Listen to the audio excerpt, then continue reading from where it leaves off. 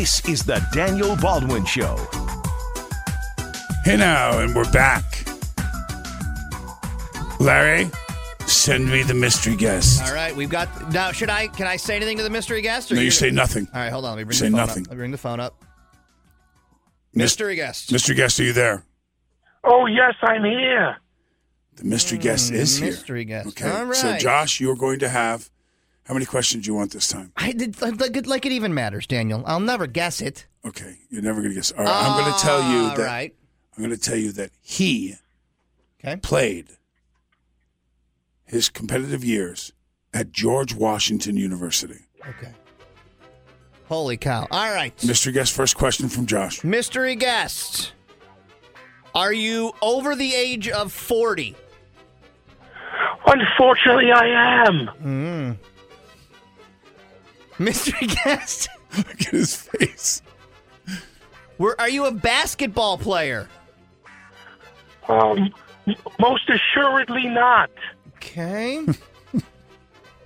George Washington University. Mystery guest, are you a football player? Not one of any particular note. Oh, my God. What? He played at... You have 3 questions left. Mystery guest, are you a baseball player? No, but I'm a great baseball fan. Oh, my God. A great fan. You're Great. mystery guest.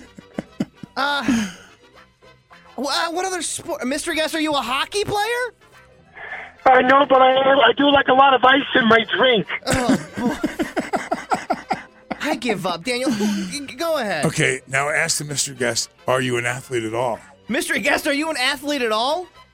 Not as great as my brother Daniel. Oh, see? Mystery guest, have you ever been known to win accolades in the acting field and sometimes portray Donald Trump? Well, you can't fool all of the people some of the time. Ladies and gentlemen, the mystery guest is my brother, Alec Baldwin. Wow. Yes. Josh, Why would you pretend like it's a player the entire time? because I had to, if I had said to you, it's not an athlete. Yeah. And you've already had one of my brothers on the show. You would have immediately gone to the one that you're the biggest fan of, my brother Alec, and you would have pinned it. So I had to mislead. I never said, he went to George Washington. I never told you he was an athlete. You got I me. said, this is how I let him, Xander. I said, by the way, in my family, we call Alec Xander. So if you hear me say Xander. So what I said to him earlier was, I said, when I watched this guy play when I was younger, he was really good. I mean, he had an amazing arm. Mm-hmm. You kept... Yeah. I could get it done every now and then. Not that often, but every now and then I could pull one out of the hat. Well, we're gonna play. We're gonna play the granddaddy of them all tomorrow morning at West Genesee High School. You're not going to be here. Are you really? Oh Who yeah, do you play with? We play every year. Last year, I played. It'll be all the Mikes. All of my sister's daughters are married to guys named Mike. Yeah. It's unbelievable. Everybody's named Mike. Yeah, and I work now with my mouth on a mic. It's crazy. Yeah, there you go. Hello. I'm not saying anything about that. I'm not going to add on to it. Sure. So we play the Turkey Bowl last year, and I'm 56 last year. I'm 57 going to this game this year.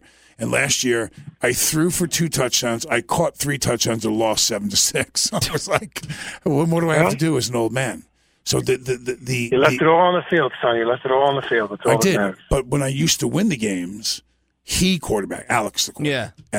And I just have to get it done. I know what to do. Is there a competitive, the Turkey Bowl that exists, is there a big competitive rivalry around it? Not like in the days we would play when we were younger and even into our adult life, it could become, hideous. It could become really ugly. The competitiveness, violent. Well, when we were kids, it always started that Alec quarterbacked one team, I quarterbacked the other because no one could throw as well as we could. Mm-hmm. But as we got older, I realized he throws it better than I do. So I would let him. No, that's not true. Well, I think so. But okay. Well, then I'll switch it to I could catch better than you. So I call better plays than you. You definitely call better plays than me. And so Xander would quarterback, and I would, but we had an amazing, one of the best games I remember playing. We had all these agents. Do you remember this game in Venice, Xander? Yes.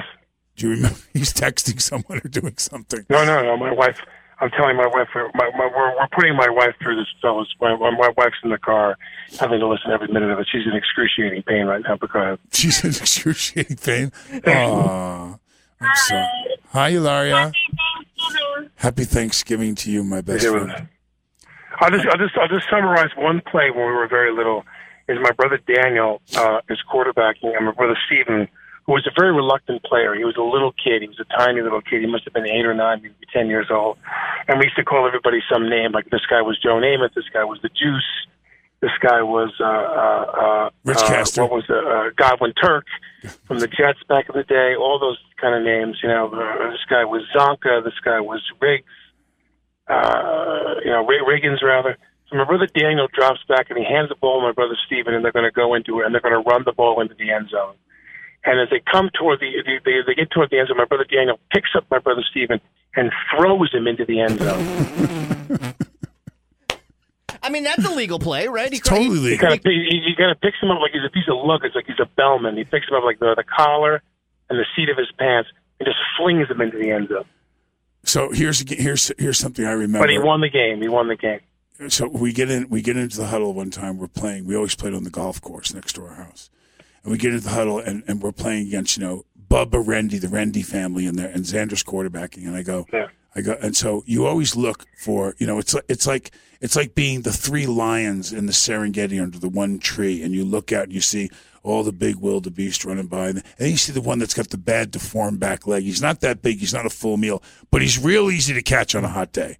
So we would call that guy Lame-O. The guy was Lame-O. The guy was Lame-O. If it was a little kid, kid. Right. Like if it was a little kid to round up the game. Right. Somebody's little brother. Right. So we get in the game, and we're all, Alec is 16, I'm 14, Billy's 12, and then we get the 9-year-old kid that's playing with us to make it 8-on-8. And so Alec would just get in the huddle and go, Lame-O on one, which meant whoever that kid was guarding goes long and runs right by him. and Alec would throw. He wouldn't say anything else. He'd just go, Lame-O on one. And then we turn around. I thought you were going to go the other way, which was how kind we were with Lame-O, where we'd see a kid, and we'd have a kid on our team who wasn't a very good player, and we'd yell Lame-O on the line so the defense heard us. Yeah, no, that's not how I recall it. You let that kid run the touchdown. We would hand the ball to the kid who was the least in the game and let him have the thrill of running the ball 80 yards for a touchdown. Yeah, we would do that after. That was the Lame-O I really liked. Yeah, we would do that after we were up 15-3. All right, maybe we held off for a little while, but maybe we ran up the score. Were there any lifelong injuries that have happened? Like any knees that still act up from the Turkey Bowl? No, just to our egos. Yeah. One time I'm playing with my brother Daniel and Billy, and it was my favorite game. My drop back, and the sun's going down. It's almost dark. It's the last play of the game, and we're tied up, and I hit that pass to Chris Bevilacqua. We won the game that time. I'll never forget. It was my greatest game. That was my Super Bowl III. Super Bowl III, baby. Yeah, it's Namath drops back. He hits Maynard on the dead run. Yeah, my best memory is standing in the huddle. And we're playing with all of our agents and our managers and all these legal guys and they don't understand.